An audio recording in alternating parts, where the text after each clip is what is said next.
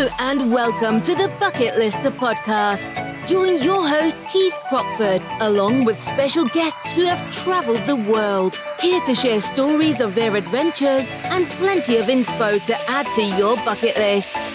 Now, let's get into today's episode. Hello everyone and welcome to this episode of the Bucket Lister podcast. I am your host Keith Crockford and I am back today on my own with another episode. And last week I did a podcast on things you should know before booking your trip to Kilimanjaro.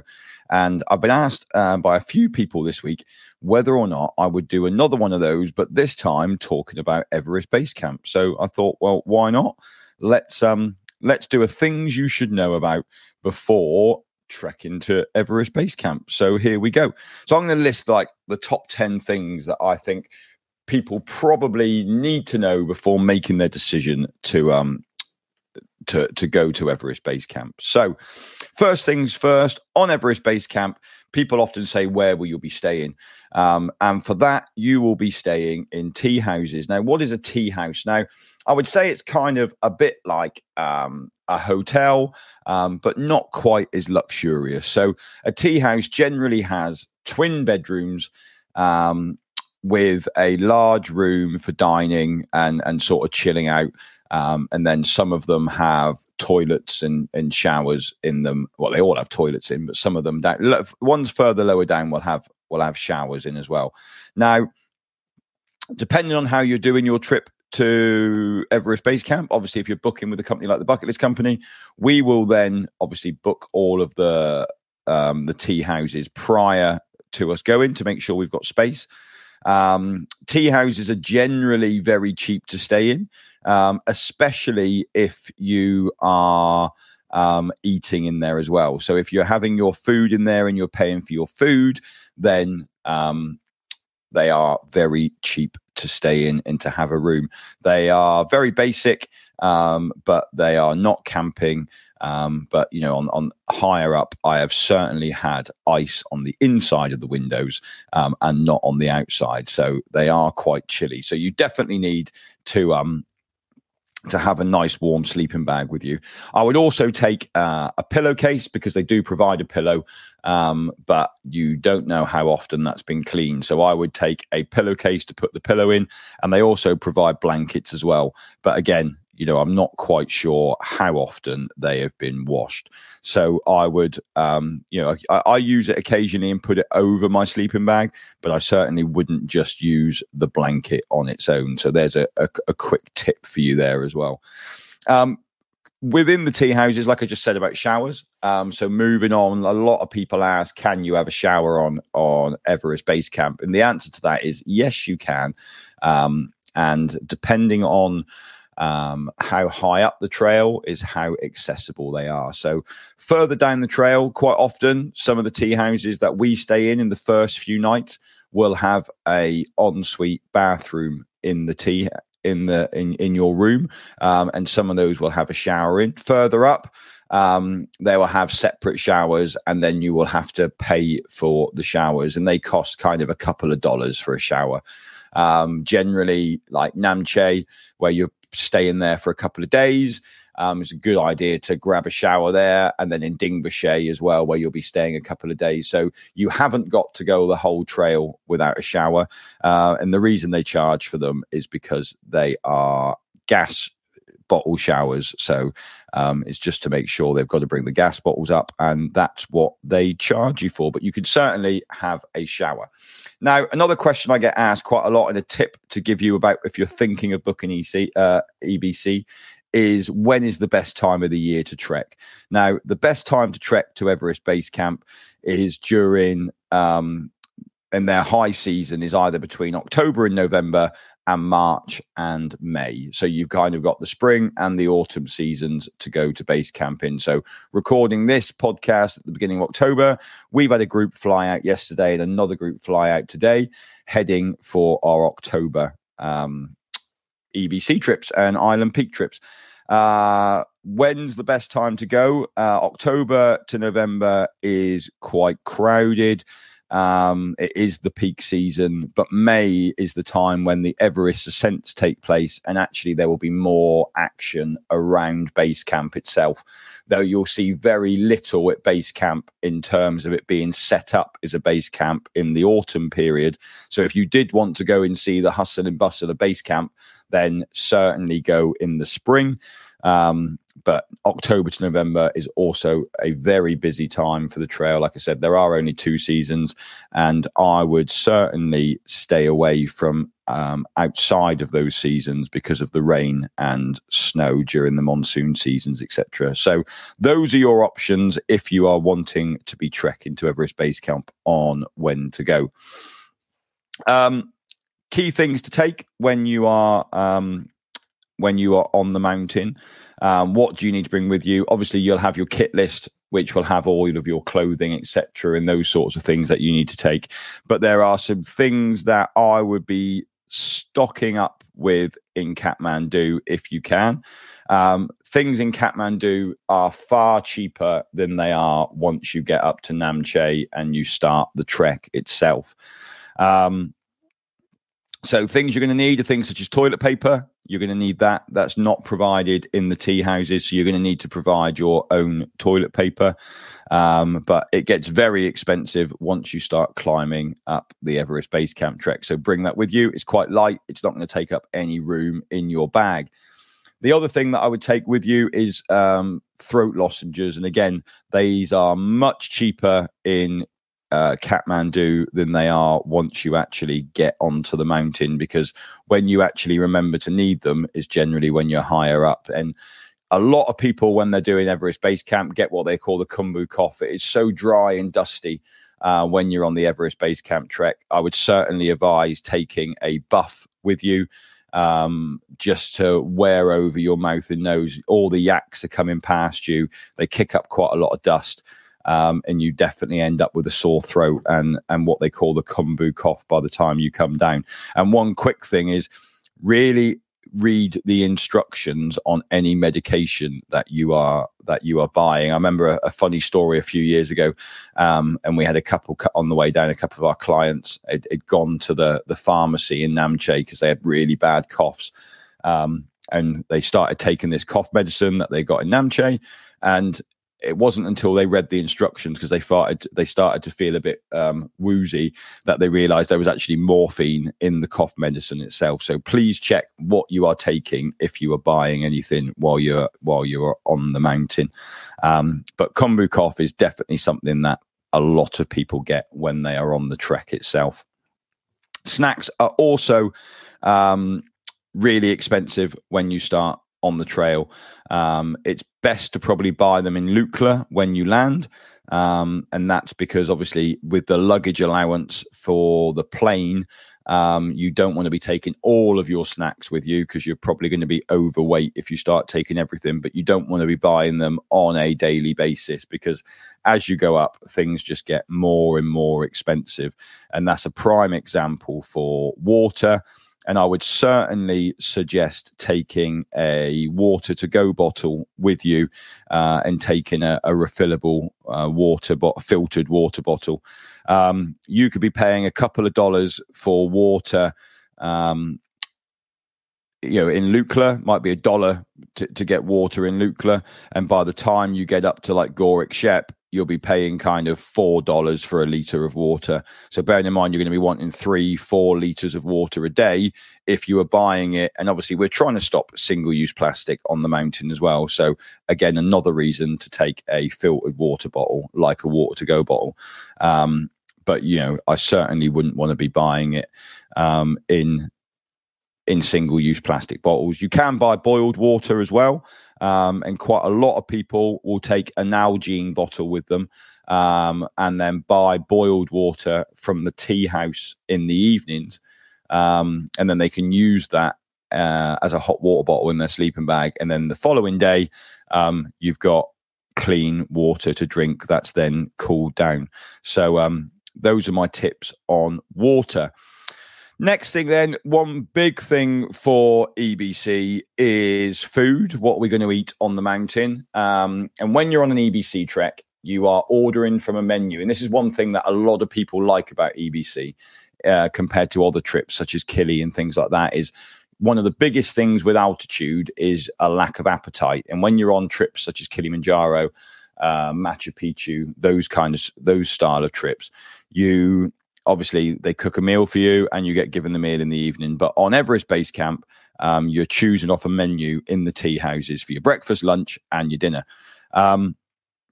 So if you haven't got much of an appetite, you can choose exactly what it is that, you feel like eating. And they'll have everything, breakfast, eggs, pancakes, porridge, dinner. There's dal bat, there's curries, there's chips, there's eggs, there's stir fries, there's noodles, there's rice. So there's lots of choices. And then again, same thing in the evening. Again, look at who you're traveling with to Everest Base Camp. If you're on a bucket list company trip, then we include all of the food within it. And the reason we do that is obviously because we're group travel. There is nothing worse than having to sit there and sort the bill out amongst 10, 12, 15 other trekkers every 3 times a day when you're ordering. So we just find it easy to include all your food. You could choose off the menu and then the bill will just be settled and you haven't got to worry about it. If you are traveling on your own or you're traveling with a group where food isn't included, then I would say you need to be kind of budgeting around $20 to $25 per day for food whilst you're on the trek. So actually, you're going to need to be carrying on a 12-day, 13-day trip. You're going to need to be carrying $350, $400 with you in cash just to pay for your food whilst you're on the trek itself. And that kind of moves me on to the next thing, which is money. And that is make sure that when you are in Kathmandu that you take enough money with you, cash, for the trek. Now, there are ATMs along the trek. There is ATMs in Lukla, there's ATMs in Namche Bazaar, but they are very temperamental and they are often out of service. So the last thing you want to do is think, I'll get more money out when I get there, and you're not able to do this. So make sure you do have enough cash to see you through the whole trek, whether you're doing a 13-day EBC or a 3 passes or a Gokyo or an IBC, an island peak. Just make sure that you have enough cash with you ready for the trip itself. Phone signal. People, Nepal is one of the countries where you shouldn't use your UK phone. I don't think there are any of the providers in the UK that allow you to use your phone on their tariffs with that. It is super highly priced. Like, there are none of the, I use Vodafone, and when I'm abroad, Tanzania, Peru, places like that, I can pay £6 a day and use my phone as if I'm in the UK. But when you're in Nepal, it's kind of like £6 for 1 megabyte of data download. So you certainly do not want to be using your UK SIM card in Nepal. So you can get yourself a SIM card when you get to Kathmandu and put a Nepalese SIM card in. The other one to look at is the digital SIM card from Aerolo, which is an app that you put on your phone and you can just buy the credit. And I've started using that now, so I haven't got to keep swapping SIM cards out. You just keep the app on your phone. It's really, really good. And you can just pre-buy your credit on it. And phone signal on the trail, you kind of up to Tengboche, you're still getting phone signal, but after that it's kind of very limited with phone signal on the trail. There is Wi-Fi in the tea houses, and that's generally, so I'll generally do Aerolo for my phone, and then as soon as I get to Lukla, I'll then buy an Everest link card, where you can then buy you basically buy a gigabyte package, so either 10 gig, 20 gig, 30 gig. And all of the tea houses throughout the Everest Base Camp trail are connected to what they call Everest Link. So every time you go past a tea house or you stay in a tea house, you can connect your phone onto their internet system. It's pretty good. You can kind of, depending on how many people are in the tea house, obviously, but you can generally connect for a Wi-Fi call, a WhatsApp call. You can upload photos. It's generally quick enough for that sort of thing. So my advice would be to use Aerolo for your phone when you're in Kathmandu, but as soon as you get onto the trail, then buy yourself an Everest Link card, which you can buy from each of the tea houses and use it as you go up. That's generally the best way of doing it, but you need to keep hold of the code that you buy, because sometimes it disappears from your phone and you have to put it back in again. So make sure that you don't ditch the voucher you get, because that will be a bit silly. Another question we get asked a lot about is about Kala Patthar. Now, you can't really see Everest from Everest Base Camp because there are a couple of mountains in the way. You can kind of see a slither of it, but the best view you get of Everest is actually from Kala Patthar, which is the mountain hill just behind Gorik Shep. And we offer that to our customers the day after you have been to Everest Base Camp. So you'll trek to Everest Base Camp, you'll come back to Gorik Shep for the night and sleep there. And then the following morning, if you wanted to, you can get up, walk up to Kala Patthar, and then watch the sunrise come up with Everest in the background. And it's really stunning and certainly well worth it. But we do include that on our trips. So if you're looking for a trip to Everest Base Camp, then please just make sure that you have the option with whoever you're booking with to do Kala Patthar as well, if you want to. Fine. Another couple of things then. There are some big suspension bridges on the Everest Base Camp trek. So you're going to need to get used to walking over those. And also there are quite a lot of times when there are traffic jams. So there are lots of yaks on the Everest Base Camp trail.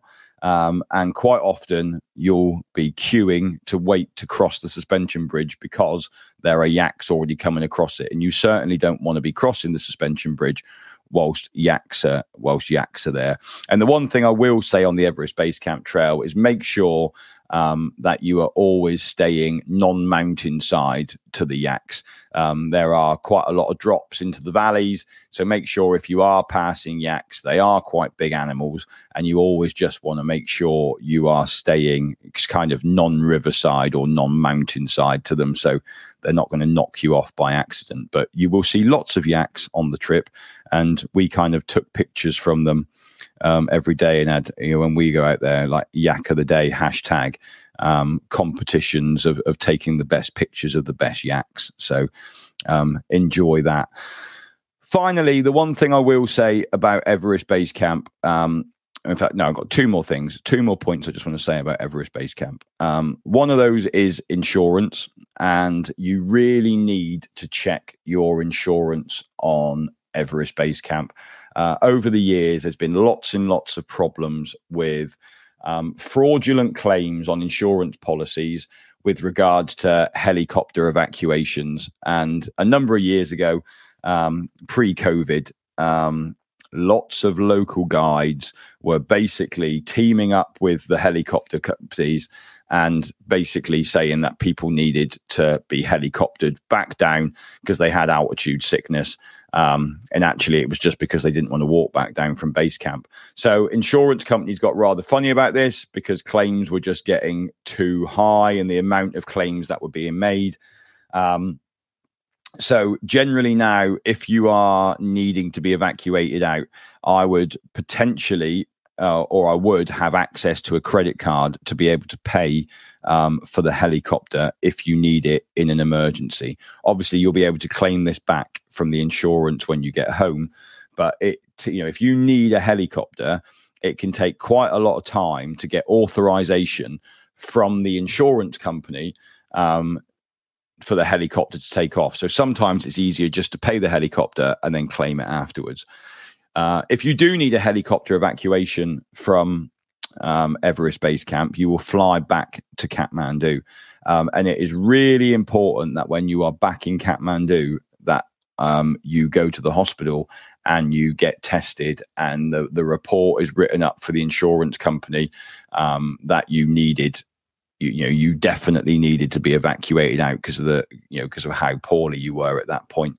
A helicopter evacuation will cost around $4,000. So, you certainly want to be making sure you can claim that back. So if they say you need to go to hospital, if they say you need to stay in overnight, take any medical advice that's given and do what they say, because you don't want the insurance company to be questioning anything when you get home, because the last thing you'd want is not to have your insurance paid out. So please do check with your insurance policy that you are covered, for to trek at those altitudes. Make sure that it goes up high enough. A lot of bank policies and things like that might go up to 3,000 meters or 3,500, but they won't cover you for Everest Base Camp and above 5,000 meters. So make sure that you are covered to the altitude you are going to.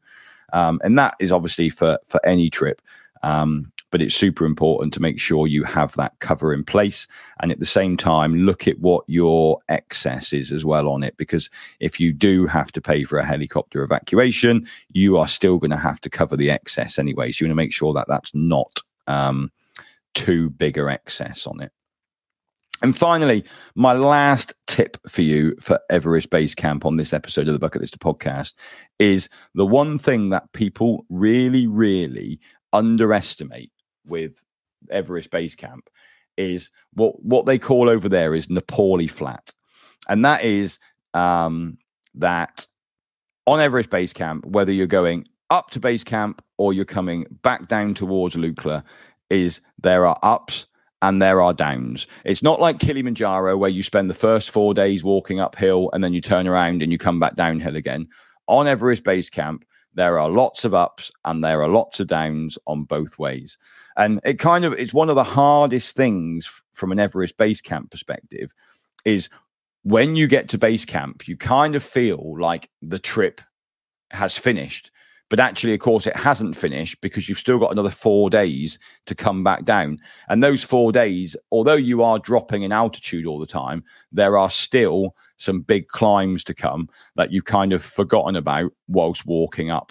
So they call it the Nepali Flat because Everest Base Camp trek is a little bit of up and a little bit of down, and that stays all the way. So hopefully you have found this episode of the Bucket Lister podcast interesting. I've covered a few things that you need to know about Everest Base Camp before booking it, and just answered a few of the questions that that we get asked as well. So hopefully, like I say, you found it interesting. Hopefully Everest Base Camp is on your bucket list, or you've already got it booked for your bucket list. But if we can be of any assistance, then please don't hesitate to get in contact with us, and we can tell you all about our EBC trips. And if you keep an eye on our socials over the next couple of weeks, I'm sure you'll see some amazing pictures from the guys who are out there at the minute. Well, that's it from me today. Thank you ever so much for listening. I'll be back next week with another episode of the Bucket Lister podcast. But until then, goodbye. Thanks for listening to this episode of the Bucket Lister podcast. Be sure to click follow to be alerted for next week's episode. For more travel inspiration, check us out at www.thebucketlistcompany.co.uk or follow us on socials. See you next time.